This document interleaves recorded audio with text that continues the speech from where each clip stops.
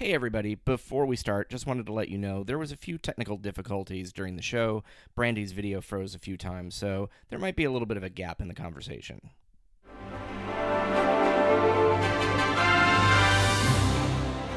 Welcome to Infinite Trek, where we cover everything Star Trek. From animated to live action, comics to novels, from games to real-life tech. If it's Star Trek, or even Star Trek adjacent, it's here.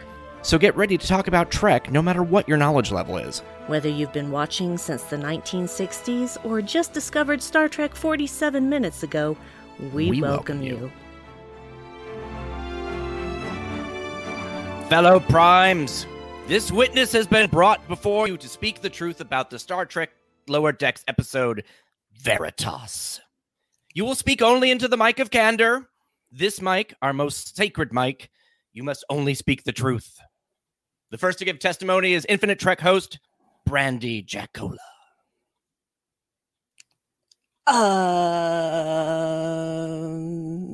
I don't know what you want me to say. The truth. Okay, I broke.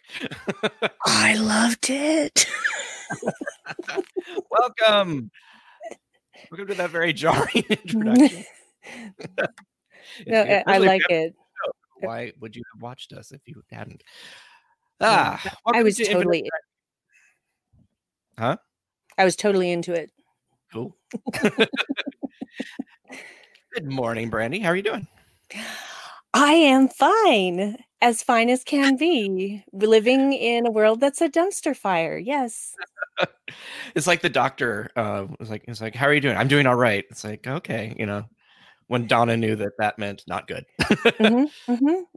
No, it's this is one of those bright spots in my life where I get to talk about Trek with friends. And so yes, this is a good thing. So right now I'm great. Yes. No, and I've actually had a fairly decent week. We aren't on fire. We did not have an earthquake, so excellent. That's Excellent. It's sad when you have to judge how your week was by whether there was not an earthquake and you're not on fire. Yeah.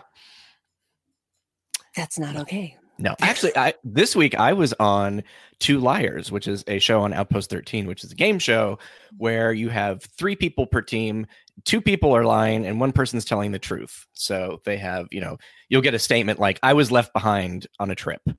And then 2 people are or 1 person's telling the truth and 2 people are lying. And I actually convinced somebody that I was telling the truth, but I was not. I've never been left behind on a trip. The person who was telling the truth, I believe, was the person who was left in Paris, which is, I guess, a place to be left that would be fun. But yeah. Not necessarily. Not if you don't speak the language. Oh, I think she did. Okay, well, then that's all right. But even so. No, but that was a whole lot of fun, and I'm hoping to go back on that at some point. So yeah, that's really cool. Yeah, it's amazing what you like. You're like, okay, I can't come up with a story, and suddenly it's like I have a story, and you find the right details, and it just fill it all in, and like, wow, that. In real life, I can tell the truth, and people still think I'm lying. So I don't have a face apparently that only works when I'm attempting to do it, but not when I'm trying to tell the truth. Yeah, well, that's the funny thing about lying. If you're trying to construct a lie, you go with things that are partially true and you build from there. Yep. So that it sounds plausible. You take a nugget of truth and then you can't put too much truth into it, though, because after a while, then it's confusing. Like, who is telling the truth? You don't know. Not even you. Not even you. Yeah, exactly. After a while, I think I actually am telling the truth. That would be hilarious. We're all telling the truth. What? That's not fair. Who? Yeah. What? But yeah, so that was a fun bit today, or fun thing to do this week. But I am excited to talk about this episode because this episode is jam packed of all sorts of fun stuff. I wouldn't say it's like a morally dense episode, but it is a very fun take on a trial episode and almost like a clip show in some ways, but with things you haven't seen. It's just exactly what I likened it to, but done in a good way, is I likened it to one of those episodes of television which I absolutely abhor, when they start with something really dramatic and you're like, wait, what? How did this happen? And then it goes 24 hours earlier. Oh my God, please stop That doing started with that. Lost and Battlestar Galactica. I think those were the two. And just like that's a thing that need to have died in like 2010. Yes, because here's the thing. You see that scene, right? And then Mhm. you spend the rest of the episode getting up to that scene. And then that scene is not exactly how they showed it to you in the Yeah. beginning. Mm-hmm. And it's anticlimactic the same way that Best of Both Worlds Part 2 was just like, are you kidding me? I waited 3 months for this. And it was done in 10 minutes. That's what Mhm. the TNG two-parters, in my recollection, had the issue of like, you waited. It resolved in just a few minutes, and the rest of it felt like filler. So Yeah. I think the only two-parter episode I thought that in all of Star Trek up until, Discovery, which is not really a two-part, but that was a continuing story, is that the Voyager episode of Future's End, where it felt like everything that they did had a point and it was advancing a story. You might not love the story, but at least there wasn't like just sort of, well, let me recap what happened and then we'll wander around for a little bit and be done. Yeah. So I hate that. I feel like it's lazy storytelling. And when you It's get like, to that point, that isn't even as interesting or as important as it was when you first saw it. So it feels like it's a cheat in some ways. Like we can't have real drama, so we're going to manufacture drama and then build back up to it, and it'll be like, yeah. And that scene, which is never the same as the way you saw it at the beginning of the episode, is resolved in like 2 seconds. So, and then you're just like, so whenever that happens on television, I'm just like, oh, not again. I hate it. You should have been in our household when that would come up, and my roommate and like whoever was watching it was like, no, it was like throw things at the TV. It's lazy. It's lazy. Yeah. I mean, it's great when it did work occasionally, but it's something that's overused. I think that's the problem. You can use it. For me, it has never worked. For me, it has always been just a cheap way to build drama and excitement without really giving you a payoff for that moment when it actually does happen in the context of the story. Yeah. That's just how I feel. And you're totally welcome to that feeling.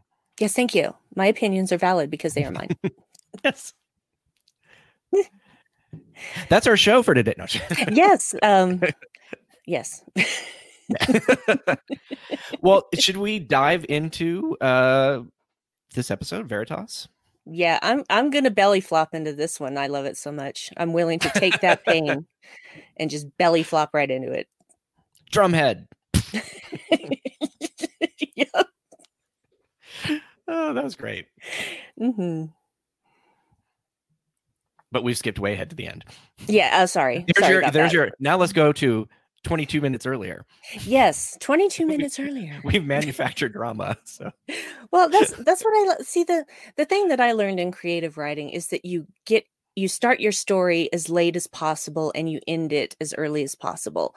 And this episode does that very well as far as starting it as late as possible. We don't need to know how they got there. And the cold open is very dramatic, and they're in what looks like a dungeon. And then they're being raised up into what we don't know until after the credits. Can't be. I have a pottery class at 0900. I know. Pottery is important, you guys. Working with your hands. I just love that Tendi thought that they were there because she replicated too much ice. Ice. I really like ice.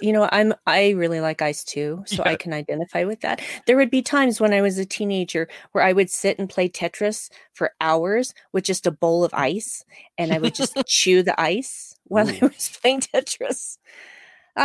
Summers when I was 16. I had no friends. Or no dating life, so that was me. Yeah, I didn't date much then, but I had I think video games were big. I also was like editing at that point, like video from I was an AV geek, so I was starting to construct taking bits and pieces of TNG and working it into like a science class presentation or something. Like, I'll just use this as what was it, the one episode where they cloned Riker and Pulaski, or they were going to? Oh, right, from that. right. And then they ended up killing all the clones that were Yeah. growing in the nursery. Yes. Yeah. Which is a little disturbing when you think about it now. But yeah, so I used that about cloning and replicative fading and all that stuff because it was actually what we were talking about in class. So I just pulled that up and edited Nice. it. That wasn't in '86, I guess. It was a little bit later, but yeah, that was so it was. I actually, my genetics teacher in college was aware of what interested all of us. So there would be questions that would be built for like somebody who was interested in football. There'd be something about this person inherited their skills from, you know, so and so or whatever. But I would get ones about Star Trek. It's like if your grandmother was Betazoid and you're, you know, just like what are the odds that you're going to be able to sense that, you know, there's danger around the corner or whatever. And then like in brackets, it's like, yes, I know it depends on the episode. Because Troy would either completely know what was going on or not know what's going on. My 7th grade accelerated science teacher was talking about that. So he was way ahead of his time, Mr. Herman. That's funny. Mr. Nice. Herman, best science teacher I ever had. He was from New York. And he used to give out treats when you got a question right. So it's like, you get a hotsy totsy. Oh, you get a pencil untouched by human hands. But Mr. Herman, you're human. No, I'm superhuman. He was amazing. That is great. He was amazing. Oh, that is so fun. I had a 3rd grade teacher that's kind of like that, Mr. Dorsey. We got to paint his car. It was like weird. Yeah, he was very artsy. He also named his child Johnny Appleseed Dorsey, where I'm like, I don't want to be his child. So it was great to be a student, not to be in that family, I think. So I'm sure, though, I bet that's one of those instances where it's like, oh, yeah, sure, you love my dad. It's like, but you don't have to live with him kind of a thing. Exactly. So, exactly. But yeah, no, I think we both had, it sounds like we've had some great teachers, which is very fortunate. And some terrible ones. Oh yeah, I had one that was said that boys just were inherently unable to learn math. Really, it's usually the opposite. I know. It was very interesting. Yeah. I had an algebra teacher that was named Miss Champ, and she had no idea how to teach anything. Oh, no. She would basically just read directly out of the textbook. Yee. And that she was absolutely, that's why I failed one term of algebra, is because she couldn't teach it. I think it's why I don't like math. It's just I was told I didn't know how to do it. So that just got reinforced. Yeah, well, algebra and math are not the same thing. No, I despite what people want to. Right. Like, people lump it all together as math, but math is one thing. Algebra is another thing. Trigonometry is another thing. Geometry is another thing. Calculus is another thing. They're not all math. So. But they're all terrifying. Yes. They are. Why did you put letters in this? Yeah. I don't understand.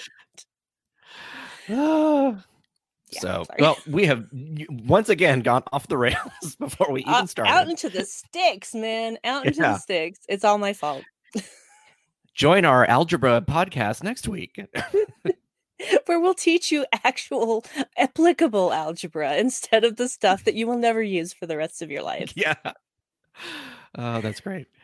So where were we? Oh yeah. So Cold Open was the thing, and this open, going up, and the credits, and then now they're in what looks like a courtroom. Yes. A Klingon courtroom. From Star Trek. Yeah, it looks very much like Star Trek 6. Do you want to bring up the Easter eggs while we talk about it, or do you want to do it? Oh, sure. Yeah, let's do it. So we've got the Klingon trial, which we've got the overhead view, which is very similar perspective. In fact, it looks more cartoony in the undiscovered country. I don't know. It's like it doesn't look as like the perspective. I mean, it's done with a matte painting, so it really is partially drawn. So, and then we also have the slamming down of the whatever the kind of in the Klingon trial. It was kind of like I think that's not a glove, is it? Or is it just all, maybe it is a glove? I think it's all one thing. It's all okay. together. Yeah. And you put your hand in it. So, and it's got a globe and it just sparks when he hits it. It's like a gavel for a human courtroom. And then the ones that did we know what their race was? Did we find out? No, I don't think we did. We knew their planet name, but I don't think we Yeah, but because the planet name was K2von Prime, Yeah, so maybe they're and K2vons. I guess because the only other race Katuvians. Katuvians, yes. Yeah. But he said it is not cut. He said it is K. Oh yeah, yeah, and he K2von said Prime. he was the that was the other thing. He was the Imperium Magistrate, which was interesting because the person who played it is Kurt Winston. Yeah, who was in Year of Hell, which was Yes. the Krenim Imperium. So I think that might have been a sly little nod to the Yep. So he was great. Yeah, I know people were joking. It's like, why didn't they just call him dumbass? You know, like from that 70s show. What is wrong with my brain this morning? Well, I don't know why they didn't make a Federation president reference. Oh, that would have been good too. Yeah. That's also Star Trek. What does this guy think he is? The Federation president? Yes. That would have been good. Loved that. See, we should write on this show. No. We totally should. No, I'm not capable of that. I'm not that clever. I think I'd be good with ideas. It's the whole like, okay, now I've got to construct an act and bring this from this point to that point. That's where I just like, nah, I'm bored now. Yeah. If people could just hook something up to my brain and then I could visualize it and not have to write it down, I'd probably do all right. We can talk about that next week. Okay. Yes. Just yes. Okay. You didn't hear any of that. Nope. Not a word. No. So they are in this trial, like, you know, there's the assumption that it's a trial. So they're moving forward, and he basically wants to know the events of a specific star date. I don't remember the star date. It doesn't really matter. I didn't write it down either. Yeah. It's just, numbers. At the end, he goes, 0.1. It's like, really that one? But he does say, he does say, tell us of these wondrous events. So there is that clue that maybe this isn't a trial, but it just kind of floats over, and your brain doesn't really hook onto that the first time around. Repeated viewings, yes, but not the first time. Yeah. Oh, sorry. So I was like, you're like, I was waiting for you to talk. Yeah, I was like, talking to the mic of candor. Okay. Yes, that there's a line that Tandy delivers that I did a double take because I swore that could have been Brandy because she does that.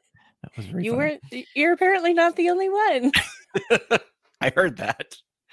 Yeah, in the Positively Trek Facebook group, a lovely person named Tristan posted up there on the second way through on multiple viewings.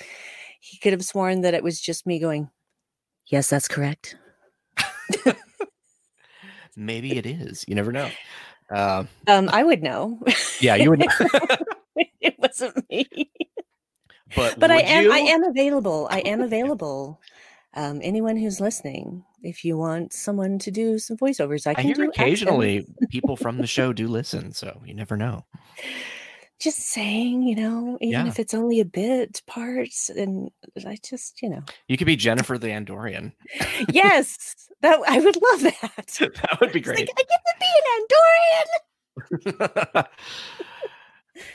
And I don't have to sit through makeup. Yeah. Dan in the chat room says, it was Brandy. She just signed an NDA. I can neither confirm nor deny. I should have worn my pin today that has I do all my best work under NDA.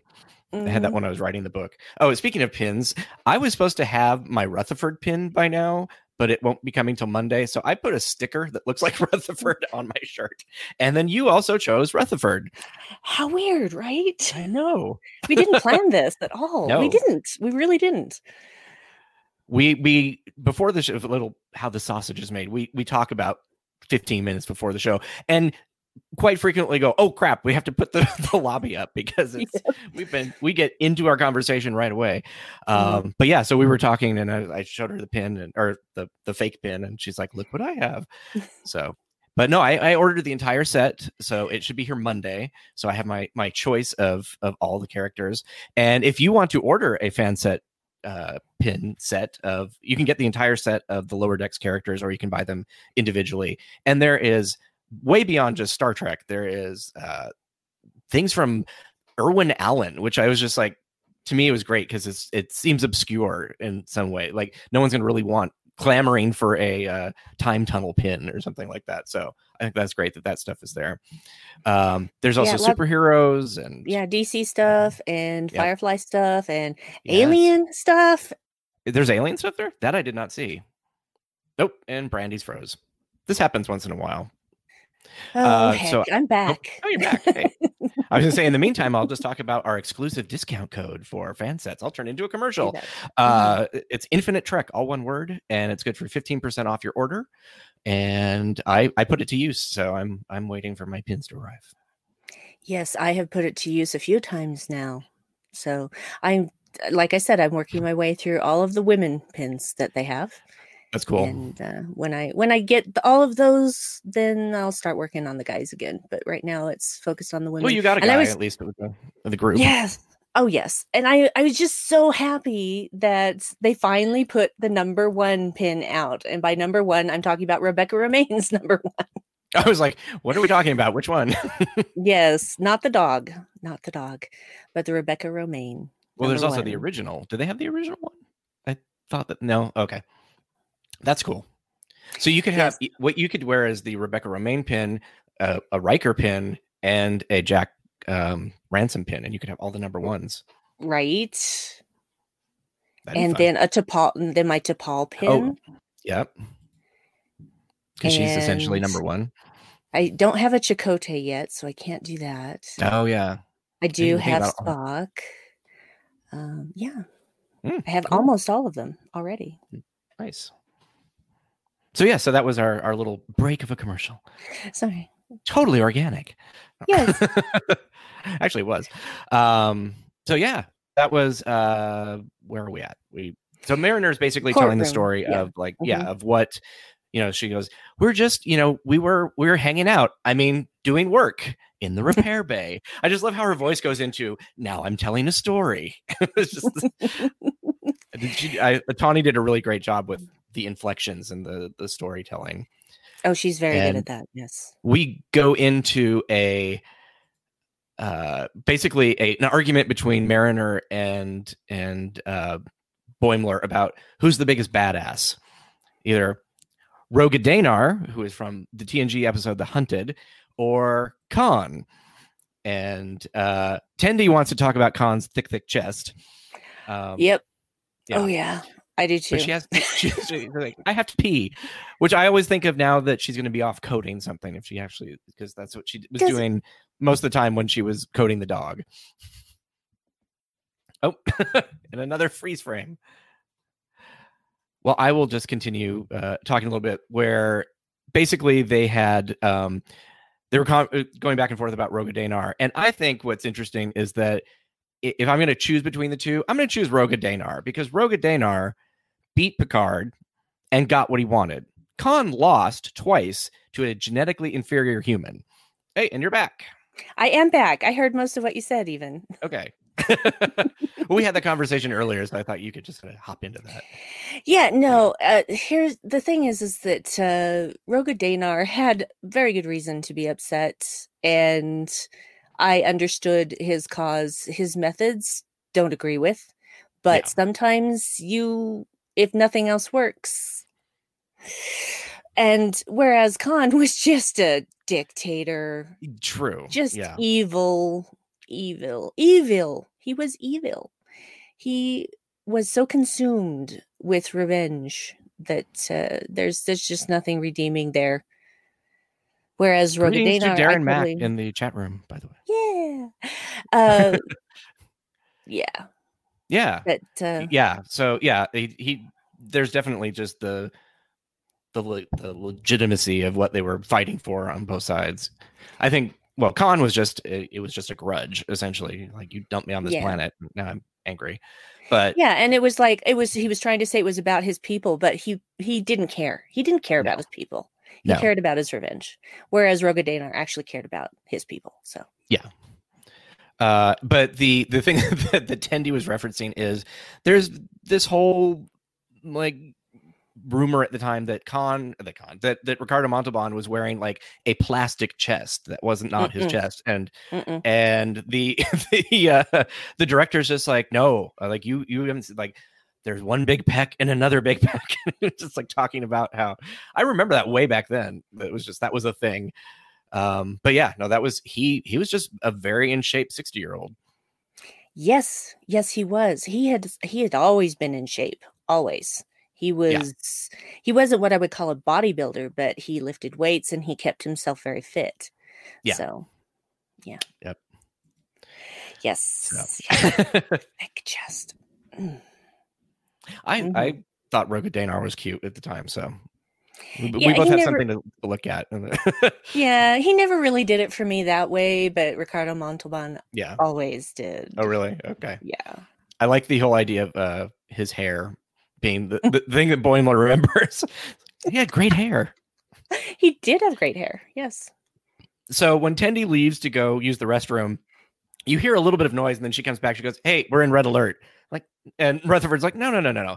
If we were in red alert, we'd know because I messed with the speakers to make them even louder." And they're like, "You messed with the red alert speakers?" And they open the door and it's like, "Oh my God, it's red alert everywhere but here." Just people running to and fro. Yeah. You're like, that was great. why did it have to be today that we have bridge duty?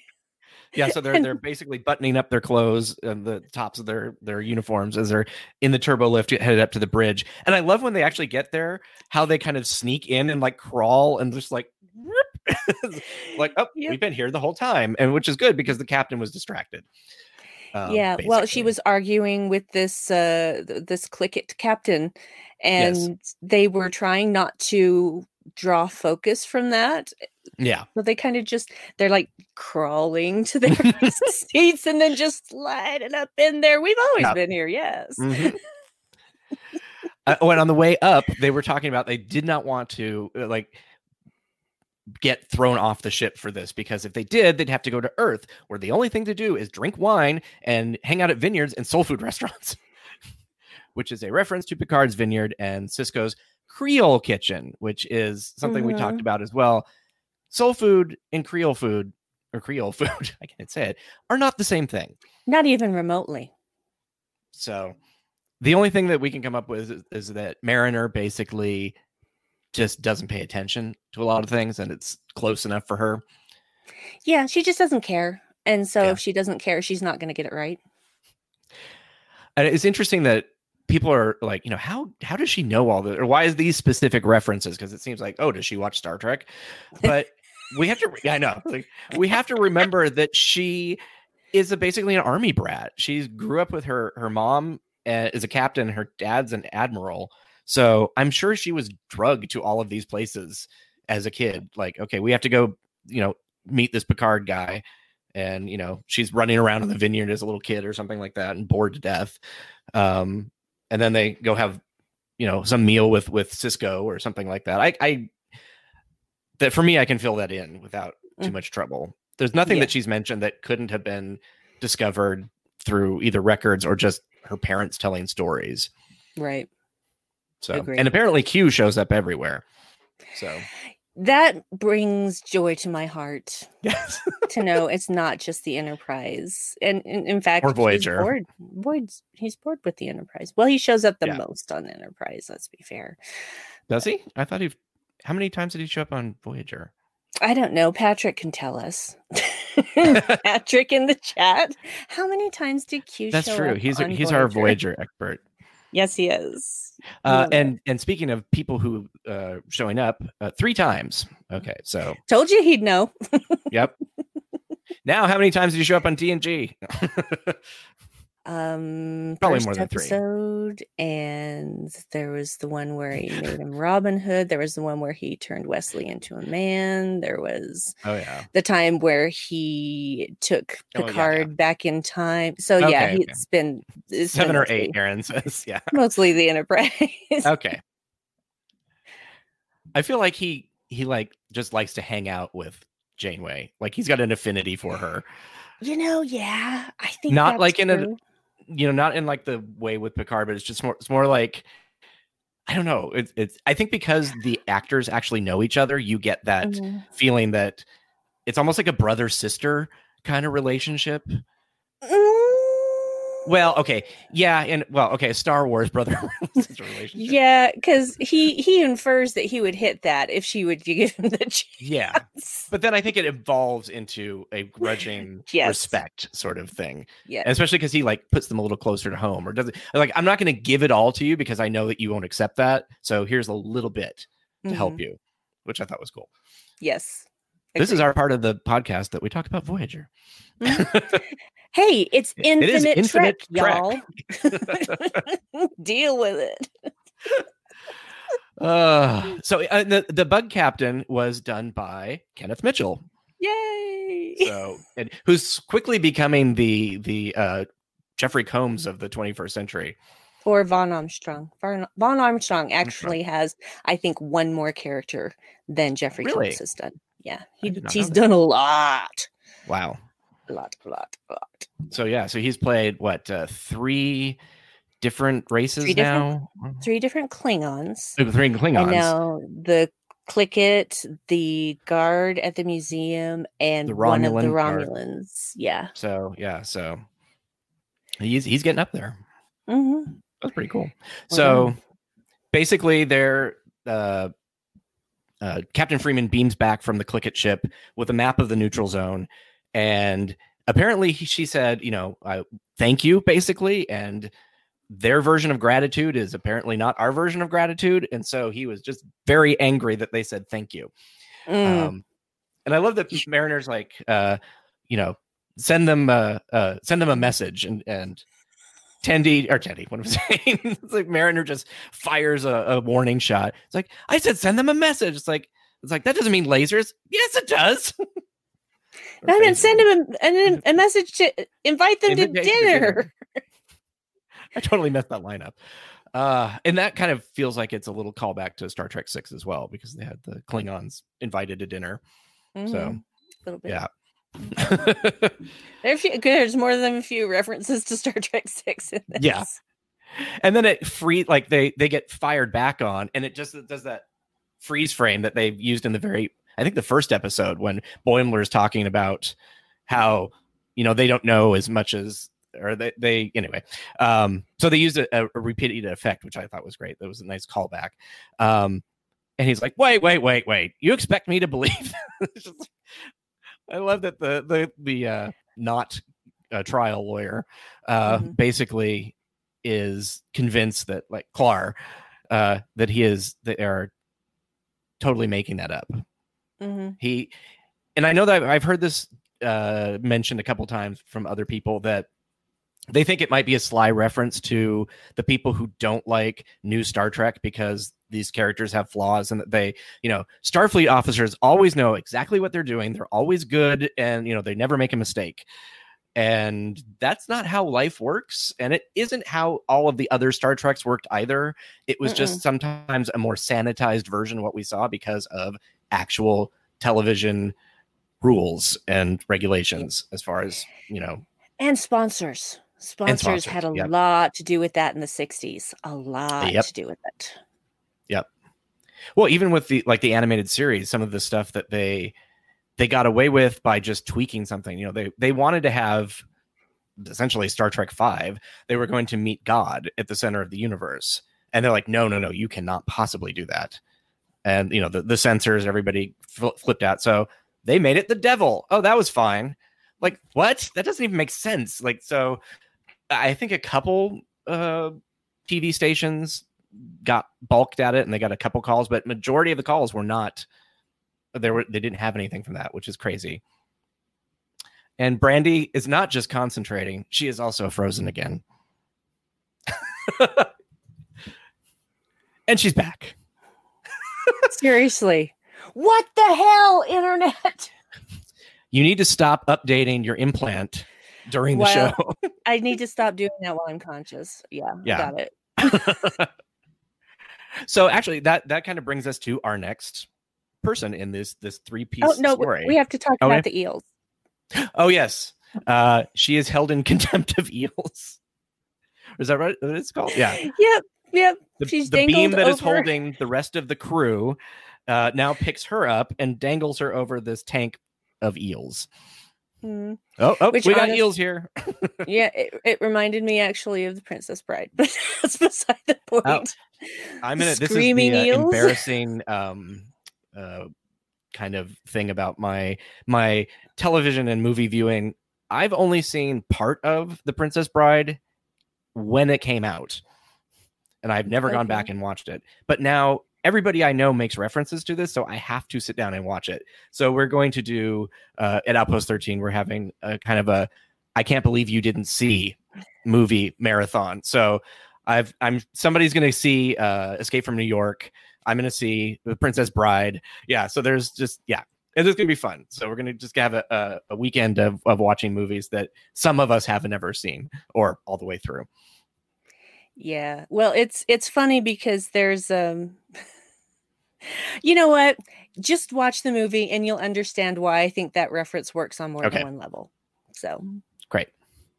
So so it's suspended over the eels as Rutherford comes forward, and he's excited because he has perfect recall because of his implant.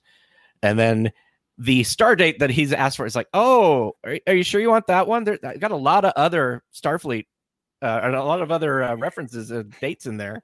It's like, I want the one I asked for. That's great. And it's funny because when you watch these in retrospect, he's not very lawyer-like the way he's yelling at them. No. So it is more like, I'm just asking you a question. Why aren't you answering me? Mm-hmm. It's just a very weird way. Do you want to talk about Rutherford's plotline? Oh, Rutherford. Yeah. He's, what is he doing? He is, I wrote this down, rotating EPS capacitors because they overheat if they're in the same position for too long. Yep. And he's rotating all those, and he's singing a little song a la Boimler, doing the purge, put in an urge. He's doing it about EPS. Yes. Anyway, so Billups and Shax come up to him and say if he has technical repair manuals for Romulan ships, and he's like, "It feels very non sequitur." Yeah, very. He's like, "No. Well, can you download it?" Yeah, I usually update when I'm asleep though, because if I do it when I'm conscious, and they just interrupt him, they're like, "You have to do this right now, right now, do it now, right now. That's an order." Now. And so he does, and it's updating, and then it says restart in 5, 4, and I swear that voice of his implant is Rutherford's voice. It is. It sounds like it has to be. Yeah, I agree with you. Yeah, and and then he blacks out, and when he wakes up, he's in a completely different place in different clothes. Yes. And there's like 2 unconscious Vulcans on the coast. They are inside of a shuttle that we actually saw in Star Trek the Motion Picture. It was the Long Range Shuttle Surak, or some people call it a warp sled. It's basically the thing that Spock came to the Enterprise in the middle of transit. Mm-hmm. So so they're inside of that. Yeah, Spock and Spock are on the ground. Love that, because Shax can't be bothered to think of another Klingon name. It's just always going to be Spock. All Vulcan names, excuse me. Yeah. All Vulcans are Spock. So that was hilarious, because that is there's no racism or speciesism there. Not at all. He's just too lazy. He doesn't have time for that. He's got things to do. And he's telling Rutherford what a great job he did doing that Vulcan neck pinch. He's like, I don't know how to do that. Apparently he does now. Well, it is a Vulcan implant. It probably has that kind of stuff is really probably built right in. I agree. That was the first thing I thought. Yeah. And Shax calls him Baby Bear. Yes, which is so cute. We also for a brief period of time he was actually doing that job. Yep. I forgot to mention before we went into his flashback, we found out his full name is Samantha. Yes, I was going to bring that up. I have that written down. Yes. Yeah. So it's like a male version of Samantha. Yeah. Which is why? Cool. I don't know. But why? I just like that. Well, we also have Bradward. I don't think that's a real name either. Bradward is hilarious, but Samanthan is just like, why would you masculinize a feminine name? I don't know. But it doesn't matter. Equality. I don't know. Equality, sure, because men don't have enough equality. It's the 24th century. I don't know. Yeah. And it's to show that he isn't afraid to have a feminine part of himself. Yes. There you go. And, I don't know. Yeah. So and then his implant his implant is updating again. So before he can even figure out what is going on, because he's like, I don't know what's going on here. I don't know what we're supposed to be when we doing. get to the museum, I'm like, museum? Yeah. And he's just like, no. And this is the part where he shoves him out of the door with a parachute. And and I love that's later. Phillips, the way that's how they get there. You're right. Yeah. And then they dive out. And then Phillips does this like really like elegant sort of dive, which is hilarious. Which is how you're supposed to go out of the plane when you're skydiving. Yeah. So that much I do know. And Shax just looks like he's attacking the air because that's Shax. That's Shax, yeah. Yeah. So you see this big building complex kind of rushing up towards him, and then it updates again, and suddenly it opens up, and we're inside of a flight museum. And we're gonna, instead of doing each one of these individually, I'm just gonna walk through them. We have a screen shot of each one of them. So we have a D6 shuttle, Type 6 shuttle. Sorry. Their number 2 is the Ferengi shuttle.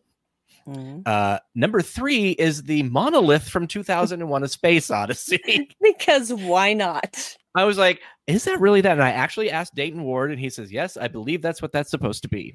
So I love that that's an Easter egg from not even in our universe. Mm-hmm. Number 4 is the Jem'Hadar fighter.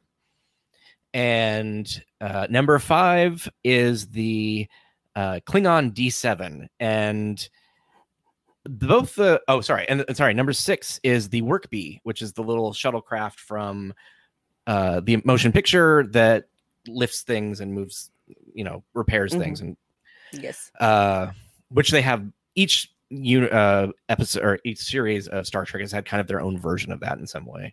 Yes. Except for maybe Voyager. I don't know. But the D7 for me, I'm just like, wow, that D7 is way out of scale because it's very small. It's a model. They're not going to have an entire. Well, some of these D7. Are models and some of them are actually like real. That's the interesting thing. That's the thing. You can put a shuttle in a building like this, but you could not build a building big enough to house a D7. So of course it's a model. And then we pan and we go to the other side, and you have a classic Type F shuttle from the original series, like the Galileo was. Yep. There is the Planahoth starship from First Contact, or at least a type of that, where they come out and meet humans for the first time. We have underneath a classic Klingon bird of prey from TOS. And then there's a triangle with a green top to it that is either like an upside down Luxor or a giant version of the video game that sits on the tables in 10 forward, or I don't know. It's like, that was it. I came up with that one. I'm like, oh wait, that does sort of look like the Luxor too. I can't place it with anything, and I feel like they don't ever put anything in that is just random. Mm-hmm. They put in stuff that is either very generic, you can tell it is generic, or it's specific. There's not just like, oh, we made this thing and it's, I don't know. So somebody thought maybe it was the tip of one of the Star Trek Online ships, but it would have to be like hanging on its side, and I don't know, that didn't feel right to me. No. So I'm sure this will come out and it'll be like, oh, duh, of course it was that. But right now, the other thing is a Borg, like there's a node in the middle of the hallway that looks like that, but I think that would be not sized the right way, and it seems random to have that just in a flight museum. I don't know. I feel like I would have to go back and. Nope. And Brandy is updating again. Oh, and she's back. Yeah, you know exactly how he feels now. I do, except I'm conscious of what's happening while I'm not visible to everyone else. That actually happened to me during the week. My computer just decided to update on me in the middle of a project. And it's like, you have 30 seconds. I'm like, what? So I'm saving everything. And apparently I need to figure out how to turn off the automatic updates. I did that long ago, yes. Yeah, I thought I did. And I realized, I did on my old computer. This is my new computer and I have not updated this one. So I need to do that. Yeah, you can find that setting under settings. Thank you. You're And another freeze. People listening to the audio are just going to have a lot of fun with this. So let me continue while we wait for Brandy to return. Oh, and she's back. Scanning. That's what this feels like. Yep. Every time that I go out, it's because the Romulans are scanning. Yep. So we have Shax clambering up the ladder to the bird of prey underside. I'll let you take over from there. And a guard comes over going, "You've caught my attention." and the guard, who is wearing the security officer uniform that was first introduced in the motion picture and then continued into Star Trek 3 at least, which looks like an old-fashioned 1940s football helmet with a very much Starfleet Delta on the forehead, which is that's where I feel like if this was ever going to be introduced in modern times, it would have been in Discovery, because it feels like it's branded like Discovery puts a Delta on everything. So I think that's funny. Yeah, it's a very 70s, 80s sci-fi guard look. Mm-hmm. Very, very rollerball. Yes, thank you. Yeah, all of those things. So and this was also played by Ken Mitchell. This is another Ken Mitchell voice. So indeed. Yeah, and then he was, like you said, he's like, distract him with a fan dance. From, as we call it, Star Trek V, the one we don't mention. Yep. There are bits and pieces of individually, there are scenes in Star Trek V that are nice. Cohesively, it is not good. It is, and the whole fan dance thing is just that's just degrading. It is. It was. I was a teenager at the time, so I was becoming aware of how girls were treated very differently. And because my parents never treated us differently as far as gendered toys and whatnot. If I wanted a Tonka truck, I got a Tonka truck. If I wanted a Barbie, I got a Barbie. My dad taught us to play basketball, and I sucked at it. I still suck at it to this day. And things like that. I learned I got really good at pool, though. I was really good at pool because my dad was good at pool, and the one time that I beat him on my own skill was really gratifying. But I when I saw this scene, I'm just like, why is it the woman that has to do this? Well, and then I got the guy doing it this time. Agreed. That's what I love about the scene. It's like, thank you for washing that terrible taste out of my mouth by having Rutherford do the fan dance. I could watch him all day. Feels good. Feels right. Feels right. That was hilarious. It was like, not that fan dance. Like, I want the regular fan dance. Yeah, like what regular fan dance? That's like, I want to know what that was. Yeah, what's this regular fan dance? There's this hilarious. Federation standard for fan dance. I think we found our title, Federation Standard Fan Dance. It makes no sense. That's funny. Oh boy. And before I forget, before they dive off of the ship, the other thing that for me as a graphic designer I cracked up at is like updating Klingon fonts. It's like, what? Yes. Why do I even need that? And then yep. But he has. That's when they come back. Never mind. I'm sorry, we haven't actually got there yet. This is after they're in space. So they do another reboot, and they are suddenly. He's like, "Wait, how am I standing in space?" And then he stomps his foot and he's like, "Oh, cloaked ship." Yeah, like, did I steal this? That was funny. No idea. And then he finds Billups, and Billups is running out of oxygen. His eyes are all bloodshot. Yeah. And he's just saying nonsense. Is this the part where he says, "Watch out, Mark Twain has a gun"? Yeah. Okay, how's the gun? Like, look out behind you, Tasha. Or look out for the garbage bag behind you. That was not right. Tasha, there's a garbage bag behind you. So funny. So we have Mark Twain from Time's Arrow Part 2, who had a Colt 45, I think, aimed at the group. And I just love like Whoopi Goldberg when she was doing her guy, just like eye roll, like, this is just dumb. Like stupid Mark Twain. And then when I went back and watched part of that Skin of Evil, because I always thought that Tasha sort of died in front of everybody. Like, it was even more senseless because she was walking away.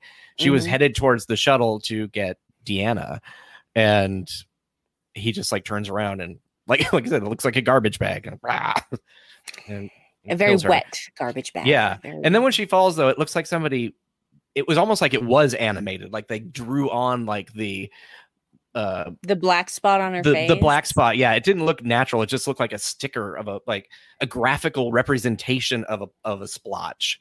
You know, it reminded me of something you would see in the 70s in like a kids television program with how they decorated things with really bright colors and weird shapes. It was very psychedelic. Yep. So that's what it reminded me of. A 60s coffee table, maybe even, or something That too. Yeah. Yep. So, I thought that was great though. I love these just random, like, so was he on the Enterprise? Does he know, like, you know, was Billups there at one point? I don't know. I want to know. Yeah. I want to know more about Billups, period. Just, he's kind of he's just there. Voiced by our friend Paul Scheer. Well, I don't know him personally, but I get a kick out of him. Friend of the improv community.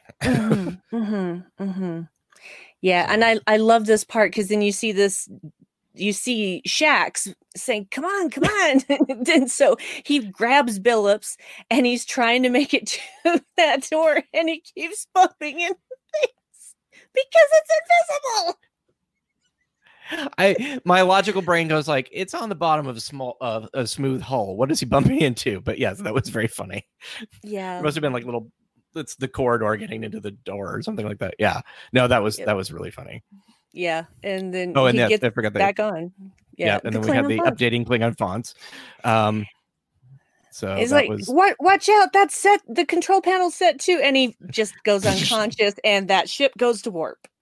And then he wakes up again. It's a Gorn He is on Cestus 3 at a Gorn wedding, and yet again we have more. Vasquez rocks. Yep, we sure do, because why not? My favorite part is like, so it's like Gorn wedding, and then they all come after him. In the background, you see the shuttle is like just blown up and crashed. And then they all start attacking him, and so he's just like, "Ha! Get me out of here!" Get me out of here! Implant, and, like, double taps his thing, and then he's like, "Ha ha, Gorn!" And, like, disappear. Goes updating. And then it turns back on, and it's like he's in the exact same spot. It's like, what? Oh, I'm still Gorn. Come on. Oh, the Gorn funny. Obviously didn't hurt him. So no, they might have taken a few bits of skin, but they didn't do anything fatal. Maybe it's a wedding sort of thing. It's like you gnaw on the guests or something. Well, and I brought up this point before. Maybe that's what you do to wedding crashers. That could be. Someone shows up that's not supposed to be there. You get to have a taste. I did like that the people in the Gorn wedding were videotaping or like taping the wedding. They had like their equivalent of like a video camera. Yes, I want someone to take the song "White Wedding" and rewrite it for Gorn wedding. I really want that. So much. We'll see if we can work on that. Just stay tuned. Maybe. We have people who do these things. Yeah. That was very funny. And then it switches back to Clara. It's like, how did this become part of about a Gorn wedding? Mm-hmm. Patrick said that. Yeah. And he's just, I'm just telling you what happened, man. Man, yeah. Damn, rude. And then he's held in contempt of eels. Yes. And then, I love that he's lifted up and he's like, eels? It's like, aren't you paying attention? Yeah, it's just like, wait, eels? Yeah. So now we have Mariner and Rutherford both suspended in the beam. Do we also have Boimler? No, he's not there. No. Boimler's last. Yeah. So we have Tendi is next. So we're getting bits and pieces of the same story from different people, which is kind of fun. So, well, that's the thing. We're not sure that these all fit together because they all take place at different times. Yes. But once we hear Tendi's story, we realize that this is all one story. Because at one point, Rutherford's like, hey, that's the ship from my story. Yeah. I love that. So do you want to take the Tendi plot line? Yeah, Tendi's story begins with being really excited to clean the conference room. And she's just squeeing about it to Mariner. And Mariner's just like, why do you care? It's just a conference room. And she's like, that's where they talk about the Borg. And when they talk about the Borg in there, it becomes a conference. And, she's just so excited. Oh, what should I wear? Yeah. Probably just my uniform. Just that level of excitement. And then she takes all her stuff and is walking away. And Mariner's like, I never get to clean a conference room. Yeah, that was great. And Mariner did tell her it'll just be cleaning cat hair off the chairs. And the next thing you see is Tendi with the lint roller cleaning that cat hair. And I have experienced that in my own home. Same. We have a very furry cat. And he leaves fur on everything, especially when he's shedding in the spring. It's just like, it's like when dogs shed, when they drop their coats and it's just fur everywhere, like it's floating in the air. Ooh. Yeah, that's how it is with our cat in the spring. So I was not allergic to cats until I ended up being at home during the pandemic, and I think I've been exposed to the cat so much, like on a constant basis, that I started like kind of getting a little bit allergic when she gets really close to me. So like that was unfortunate, but yeah, not to the point where it's like I have to get rid of my cats, because I would never do that anyway. But yeah, I am slightly allergic to cats. The cat that we have now, I can kiss him on his head and he hates it. But if I pet him and then were to rub my eyes or something, I would go blind. Okay, I wouldn't go blind, but my eyes would swell really bad. And that is a crazy allergy. Yeah, but as long as it's all just external, then I don't really have a problem. So, so Tendi is in there cleaning, and she's like, "Oh, this is the captain's chair." And the door opens, and Ransom comes in with 3 other people who have black bars across their eyes, so we can't identify them. So we've got an Andorian and what looks like a human, and I'm not sure what the third one was. There was Andorian, human, and no, I don't remember. No, in any case. Yes. Yeah, and they start talking about stuff, and they look at Tendi, and Ransom says, "Are you the cleaner?" And she's like, "Yes," and she's so excited that they recognize. Now, here's the thing. Where's the actual cleaner? That was one of the questions I had at the time. Was like, what did the person just show up like late or something like that? Or did they go to the wrong conference room? We have 2 humans, Andorian and Ransom. Right. I went. Okay. Okay, great. Yeah. That was very important. And this is where the fun bleeping starts. Yes. Oh, wait, before she's also zoning out when he's talking about it. And I actually went back and listened for what he was saying, which was, I had to do it like 9 times. And I wrote it down. That's not that file. There we go. So he said, if you're captured, Starfleet will deny any involvement. They'll say we're an offshoot of the Q. Like, your loved ones will never know the truth. If you're lucky, you'll be buried in an unmarked graves. That's why we all got these tattoos. So the idea is that unmarked grave, I guess they would know the tattoos. It's such a bizarre story. This is so Mission Impossible. Yeah. You know, if you're caught or killed, the secretary will disavow any knowledge of your mission. You're the offshoot of the Q. Like, what? Doesn't make sense. That is so funny. Yeah. And Tindy has no idea that they are talking about something completely different. She's like, oh, this sounds important. I better listen. Yeah, because she's so excited. It's like, cleaning the conference room is important. Mm-hmm.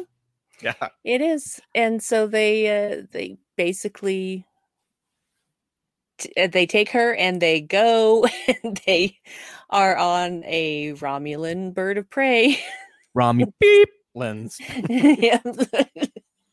Yeah, they bleep some things and not others. Or it says something, it bleeps, and then it says the rest of the thing. It's very funny. Yeah, that was funny, but there were some things that they bleeped that I had no idea what words would actually have been there. I mean, there are some that are obvious to me, like cleaning the bleep out of the bleep filters. I know exactly what word was there. Or, you know, the Dr. Ta'ana saying that if there was going to be a party, she'd have to shave her bleep, and I knew exactly what they were. Unfortunately, which is funny. It's funny on more than one level. Yes. But yeah. So Tindy's like, I really should tell you guys. I think there's been a misunderstanding. Hey, they're scanning. Quiet. Just. And she that keeps was for trying me. Yes, that was the bit that went on too long for me. I was like, okay, it's funny. It's not that funny. It's continually getting less funny. I thought it was funny because it wasn't just one ship. It was like, first of all, it's one ship. Then there's a second ship. Then there's a third ship. Then there's a fourth ship. And there's this little cloaked vessel in the middle of all of them. They're just all converging on it. Well, and the fact that it's like an old vessel, they should have been discovered like that too. But, yeah. Well, maybe they upgraded the cloak. Yeah. So, and I've heard, I believe it might have been Dan who mentioned this, that there's a theory that it's the ship that you see in Picard, that it got abandoned there and found a few years later. Yeah. So I'll put that into my headcanon. I like that. That was definitely Dan, and I agree with that completely. That's in my headcanon. It works for me. The Borg cube that's in the opening of the show could be the Borg cube that they have discovered because it was being shot at by only Romulans. And it's just like, and in Voyager, they mention a Borg cube related to that would have been around the same time. So it's like, I think that is also the same cube. So I like these little canon connections, even if they didn't plan on it. It's like you can kind of put that together, which is nice. So yeah. Yes. So she never gets a chance to say that she's not supposed to be there. Yep. Next thing you know, they're on Romulus. They're on Romulus. Yeah. They're on, and the Romulan guards are like, it's like Remans. Do you like? It's like, do you know who I hate? What? Remans. Oh yes, they're the worst. And I think that was Ken talking to himself. I think you're right, because they sounded very similar. Yeah. So that is the Remans are the offshoot of Romulans. Who lived on, was a moon? I can't remember exactly where it was, in Star Trek Nemesis. Basically, they're dwell in dark places. Well, mostly. That wasn't why they wanted that. I mean, that's how they evolved, was because where it was habitable, it was always dark. Yeah. So that's why they sort of, I guess, I wouldn't say mutated per se, because it isn't really a mutation; it's an evolution. Quickly evolved, yeah. Or we don't know how quickly, actually, but yeah. Yeah. It could have taken thousands of years. Because when you think about, like, they're also then related to Vulcans, so it's sort of this weird Vulcans, Romulans, and Remans. Well, they still have the pointy ears. Yep. So, in any case, So Ransom says they're going to maintain calm silence from that point on.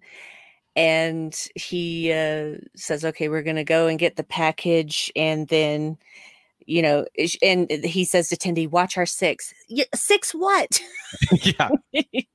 And they just go through the store and you hear a commotion. She's just standing there. You hear a commotion and they come running back out and they're like, do your thing. And she's like, what's my thing? I don't know what my thing is. And then she just beats the crap out of all of these guards. Just takes them all down. And Ransom's just like, and there's like, wasn't she just supposed to beam us out? And Ransom's like, yeah, I have no idea what she's doing. This is crazy.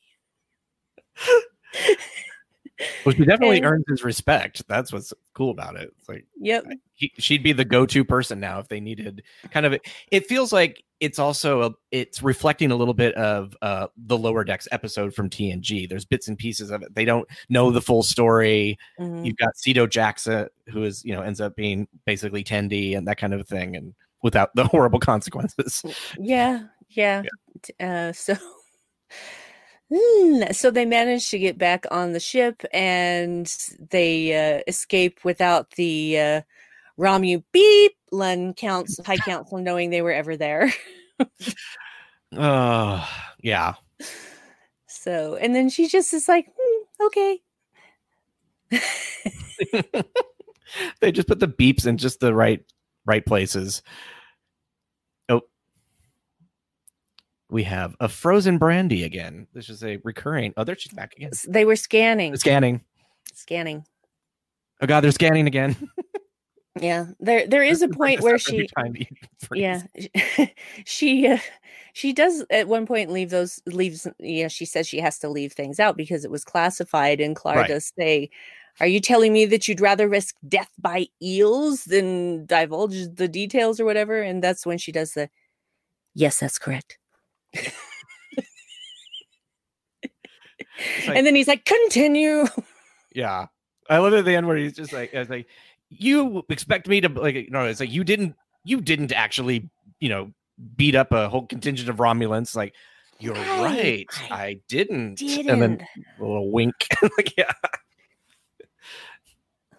thought I knew these lines by heart a little bit more than I do. I know I'm messing them up, but that's okay. I've only seen it 3 times, so I don't have it down yet. Fully. I think I saw it twice. So yeah, this is the one time that I didn't get a ton of time to watch it. I was actually like taking screenshots along the way, so I was paying more attention to that than I should have with the specific dialogue. But yeah, but there's so much to see. Oh, but yeah, and then there are things that I do remember: the whole drinking wine and hanging out in vineyards and soul food restaurants. That's those lines. Yeah. Updating Klingon fonts. What? Why? Why do I need this? Oh, poor Rutherford. He's just kind of happy-go-lucky, even though, he went through all that. He's just like, hey, yeah. Great. When it's like, do it now. She's like, okie dokie. That was like, you're asking for it. Okay. Yeah. Then she, they have the successful mission, and Ransom tells her, you were amazing. Too bad we can never talk about this again. Yeah. And he leaves, and then she just goes back to cleaning, and she goes, "This is where Billups sits." You expect us to believe that? It's like, no, that's where Billups sits. I like Clara. I love the fact that he's just getting so more and more frustrated as time goes. You could just tell he's like, I'm gonna lose it. And that's when we had Boimler jumps in. Well, Tendi gets put in with the eels as well. I mean, they dip them all in the eels. Right. And he even says, this day didn't have to end in eels. Yes, that is my new, I put that on my Facebook page. Mm-hmm. Yeah, that's going to be my go-to for when I'm just having a bad day. This day didn't have to end in eels. Like burners and eels. Like, isn't that redundant? Because there's and then Tendi's like, I think you're hurting the eels. The heat is burning the eels at the bottom of the tank. Yeah, that would not be good for the eels. Yeah. So this is when Boimler basically throws himself on the line to save them and the crew. So at this point, he believes that that this is still a trial, and that he's going to vindicate them by the fact that no, we don't always know what's going on. Our captains make mistakes. And is this where they did the Borg? They started with that, with the 3 things with the TAS reference. Okay. Yes. So it's like, did Picard know about the Borg? Did Kirk know about the giant Spock on Phylos? Yeah. Yeah. And did Dr. Crusher know about that ghost and that Scottish that lamp thingy? Yeah. On that Scottish planet that she hooked up with. That one time. Yeah. So yeah, no, I was excited they mentioned Spock, but for me, and it wasn't like it derailed me from the entire episode. It's weird because like, did Picard know about the Borg? No. Did Dr. Crusher know about the candle? No. Did Kirk know about Giant Spock? Yes, he was literally there when he was created. So I think if they had just tweaked that, it's like, was he expecting a giant Spock? No. Like that could have been. I think that's what he meant. It probably what he meant, but yeah, for me it was just I got hung up on that one Kirk word. No, they were going to make a giant Spock. No. Yeah, no, he did not. Yeah, which means there's still a giant Spock in theory. I would agree with that because Vulcans have longer lives than humans. So well, and at this point, I think that Prime Spock was still alive in the alternate universe. Yep. So, or maybe he wasn't even in the alternate universe yet. Regular Spock is still around because the sun hasn't blown up. Yeah, not yet. Sun's not going over yet. Yep. So both of them should be around. So their backup Spock is still there. Mm-hmm. He's just larger than it's just 50 feet or so. If this is one of those things that I would only do probably, but I want to at some point sit down and be like, okay, I've got these screenshots. This is how tall Kirk is. How high is that actual Spock? Is it 50, 60, 20? Like what feet is the thing? So I'm gonna do that at some point. I want to know. That's just me. Yeah, it's like I want to know why? the scale. I don't know. I should have put it in the book, right? But yeah, I don't think they ever say his size. I think people just say 50-foot Spock because they think of the Attack of the 50-Foot Woman. Yeah.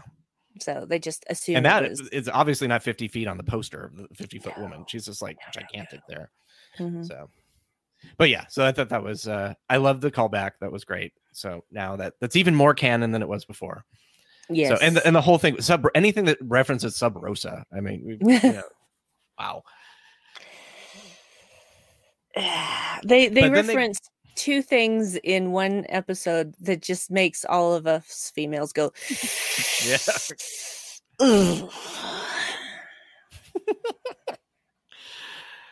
I imagine it made the people who read it, acted it out, probably do the same thing. Agree. Yeah. And then it turned I'm not going to go into the whole thing about Sub Rosa, but there's also almost like her grandmother becomes like a zombie essentially, comes out of the grave and just like, what? It was very weird. I don't remember that. Even ignoring the gross part, it was not well done, period. Also, it looked like it was on a soundstage. Yeah, I don't rewatch that episode ever. I think I've seen it a couple times, but mostly because we would watch and talk about it because it's as bad as it is. Yeah, no, I have watched it twice in my life. Once when it first aired and once in a rewatch a few years ago. And after that, I decided, no, I'm not ever watching that again. Just like I'm not ever watching Aquiel again. Just like I'm going to pretend that Best of Both Worlds is just one part and then I'll make up how that really concluded.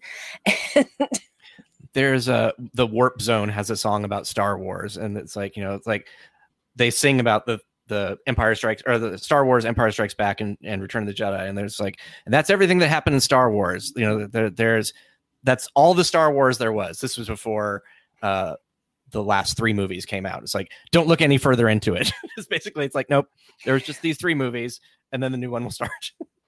There is okay, I'm going to make a vague reference. Anyone who's watched Chuck will understand this, but in season 5 of Chuck, okay, so the thing with Chuck is that he has basically a computer database in his brain, and seeing certain things, hearing certain things, even smelling certain things can trigger a response where he accesses a file that he needs in order to take care of the situation at hand. Right. Anyway, so in season 5, that accidentally got put into his friend Morgan. The thing is that it was a flawed version of the Intersect, and every time Morgan used it, he started losing memories. Oh, no. And he forgot what Star Wars was. He had never heard of Star Wars, had never seen Star Wars. And Adam Baldwin was also on the show playing this, tough as nails badass named, I can't remember his name. Shax. Yes, playing Shax, basically. Yeah. And he says, should I look up Star Wars? Should I watch that? And he says, yeah. And he says, how many movies are there? 3. There's only 3. That's great. Could you imagine though how getting to watch it all again for like the first time? That would be cool. Yep. On the other hand, it could be bad Casey. if you're like, this is Casey dumb. is his name. John Casey. Yes. Not his real name. No. Because and he had to change his name. What's his name? Dr. Phlox, his wife is Bonita Frederici. But yeah, Bonita Frederici played General Beckman. Thank you. Who we didn't see her legs for a very long time. She was just a head on a screen. So at one point we see her walking like, hey, she's walking. Oh, he actually gets to meet her in person in season 5 as well. But she's delightful. And in fact, I have named all of my electronic devices after Chuck characters. But anyway, nice. It's my favorite non-Trek show. I need to finish up Trek, but that would be weird. I need to finish up Chuck, but I actually worked on the viral campaign for the beginning of Chuck. I did the what is it? Something I can't remember the name of it now, but it was just sort of like it was Chuck's desktop, and I put like a poster in the background. So I did this like cool kind of like build up his room, and we had these fake emails. And I was the first one to put him in Comic-Con. And so later they said they took that idea and they built the picture of him at Comic-Con with I can't remember what the picture was, but I think it was him with Sarah. Yeah, was it? Yeah, well, she was in the Leia bikini. Talking. Yeah. So they apparently took that from the email chain that we had created in the thing. So that was kind of cool. So yeah, I watched it to a point, and then I think because it was work related, it just became like I have to watch it, and I was like I just drifted away from it. Sort of the same way with the Walking Dead, because I worked on the Walking Dead site. Yeah, I never actually liked The Walking Dead. I watched the first 2 episodes, and when in the second episode, I saw people who didn't have complete makeup, and you could see the pink on the back of their necks in certain shots. I'm just like, I'm out. I did not see that. I'm out. So. Plus, the thing with decaying bodies, first thing to go, the eyes. Yeah. So having zombies with regular eyes, no. Yeah, there's a whole lot of like that doesn't make any sense. Like by season 2, they all should have disintegrated. The very latest. But anyway, this is not about what I think of Walking Dead or Chuck. This is about. That's a whole different podcast. Join us for Walking Chuck. Hey, it has a Trek connection. Scott Bakula played his dad. There you go. Yeah. I always wanted him to say like, oh boy, or something. No, he did say that, didn't he? He did. Yeah. He absolutely did. We have a lot of Trek connections in that, probably. I'm sure if you go back and look. Yes. Oh, yes. There are. Maybe we'll do a Chuck podcast. That would be fun.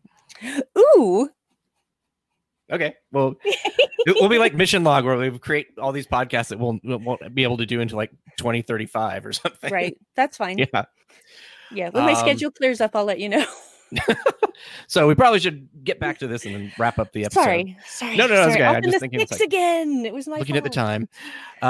So there is a brief.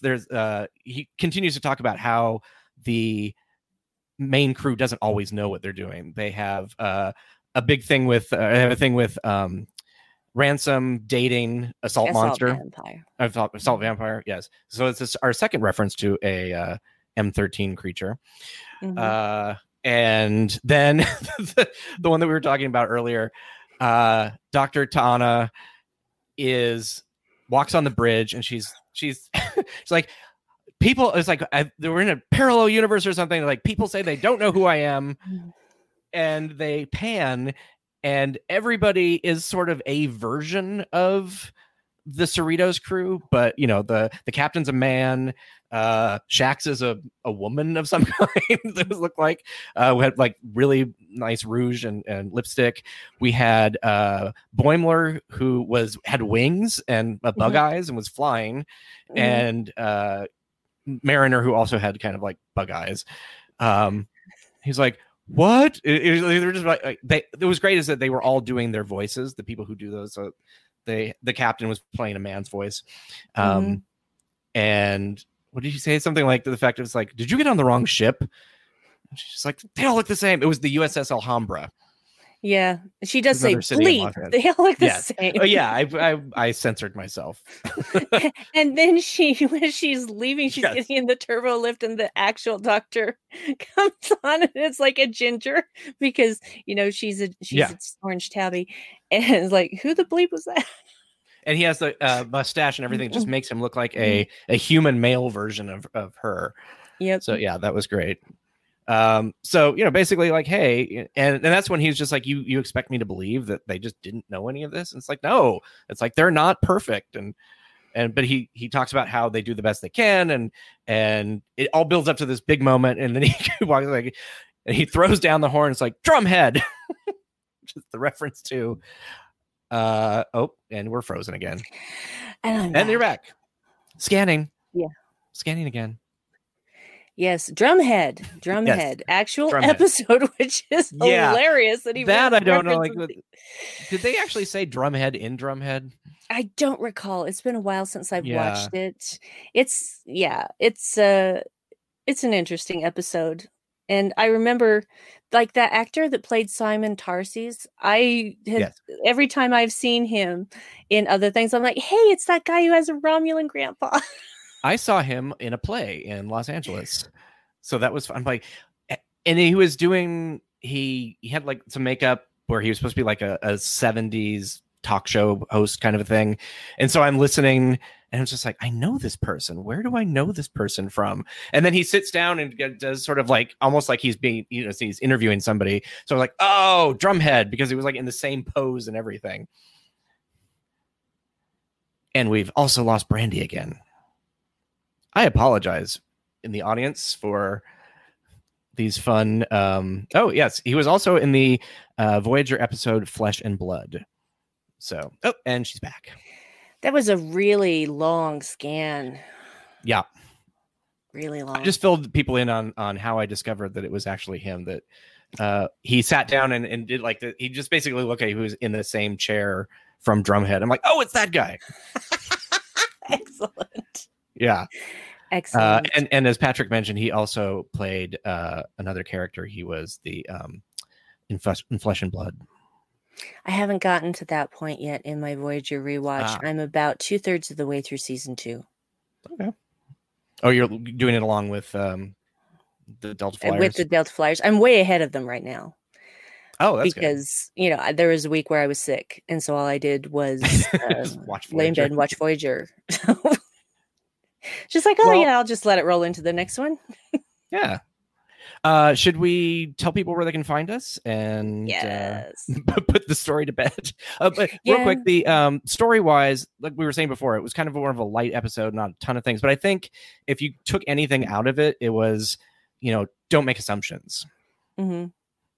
Because they had context clues that anyone would look at. I mean, like any normal person would look at and say, oh, this is a trial. Because the way we didn't say what it was, actually. It turns out it's not a trial. It's a birthday party. Not a birthday party. It's a celebration party because Klar was actually the package in the story. He was kidnapped by Romulans and kept for a year, which no one knows why.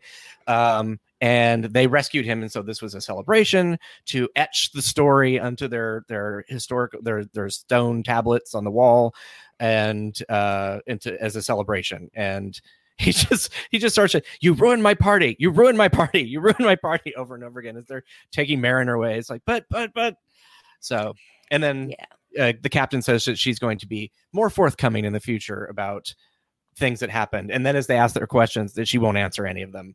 It's like, Captain Clarity.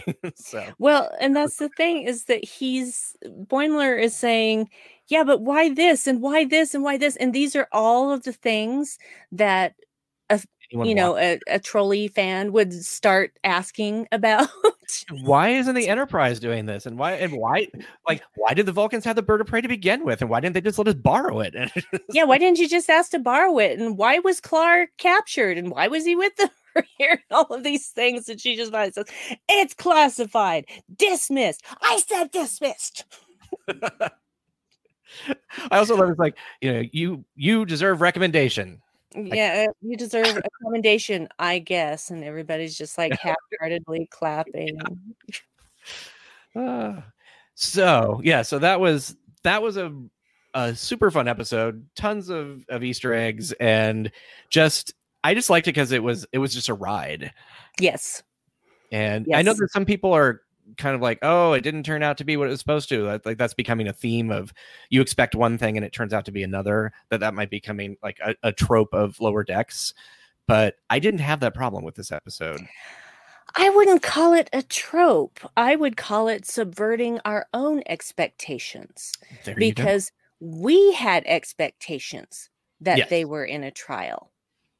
Because we had the same expectations they did. Because based on all of the clues that we are used to from seeing, like literally showing those side-by-side pictures of the Klingon court in Star Trek VI and the celebration hall. Yes. I do like when Philip said, I, for one, am very honored to be in this beam. Shut up, Phillips! Yeah, that was great. Yeah. Telling your commanding officer shut up is something interesting, but yeah. And then Q showing up at the end, and Aaron's like, no, I do not have time for this. No more random stuff today. And he's like, we didn't even talk about the middle. Q showed up and put them into costumes of chess pieces. They're on a football field, and then a soccer ball comes out. And then the soccer ball comes to life and says, it's puzzle time, it's puzzle time. And that just shows how annoying Q is. So, Brandy, tell us where we can find you. Oh, well, we can find you frozen. So what I'm going to do is I'm going to fill in. You can follow Brandy on Twitter at Brandywine12 and Instagram at Brandy Jacola. She has 14 million podcasts that she does, which she will tell you about if she comes back. So in the meantime, I'll tell you where you can find me. You can find me at Geek Filter on Instagram and Twitter. And if you are listening to this on Tuesday, you can probably go back and watch it. I'm going to be in the Improvised Generation Starfleet virtual cocktail party tomorrow, Sunday, the 27th from 3 to 6 p.m. And there is a ton of people that you will know from Star Trek. We have, speaking of John Billingsley from before, so Dr. Phlox, Mary Shifo, who played L'Rell in Discovery, Dan Curry, who is special effects guy extraordinaire. He did my favorite opening of any Star Trek, Voyager. We have Chase Masterson, Erin McDonald, who is in our chat room. She is a fantastic scientist. I don't know why I use the word fantastic. Anyway, Cirque Lofton, who's actually going to be on our podcast panel, along with Jesse Gender. And there's just a ton of people. So check it out. And if you want to see it live, great. And if you are coming back after the fact, I'll find out, but I think it's going to be archived. So that's tomorrow, Sunday, the 27th from 3 to 6 p.m. and on twitch.tv/outpost13. And I guess I am the only one. So I'm going to close out the show and I will say goodbye for Brandy, and everyone live long and prosper. Infinite Trek is a production of Coconut Media Works. Executive producers Bill Smith and Dan Davidson. For more great Star Trek discussion, discover the other shows of the Trek Geeks Podcast Network at trekgeeks.com or find us in Apple Podcasts, Spotify, or your favorite podcast app.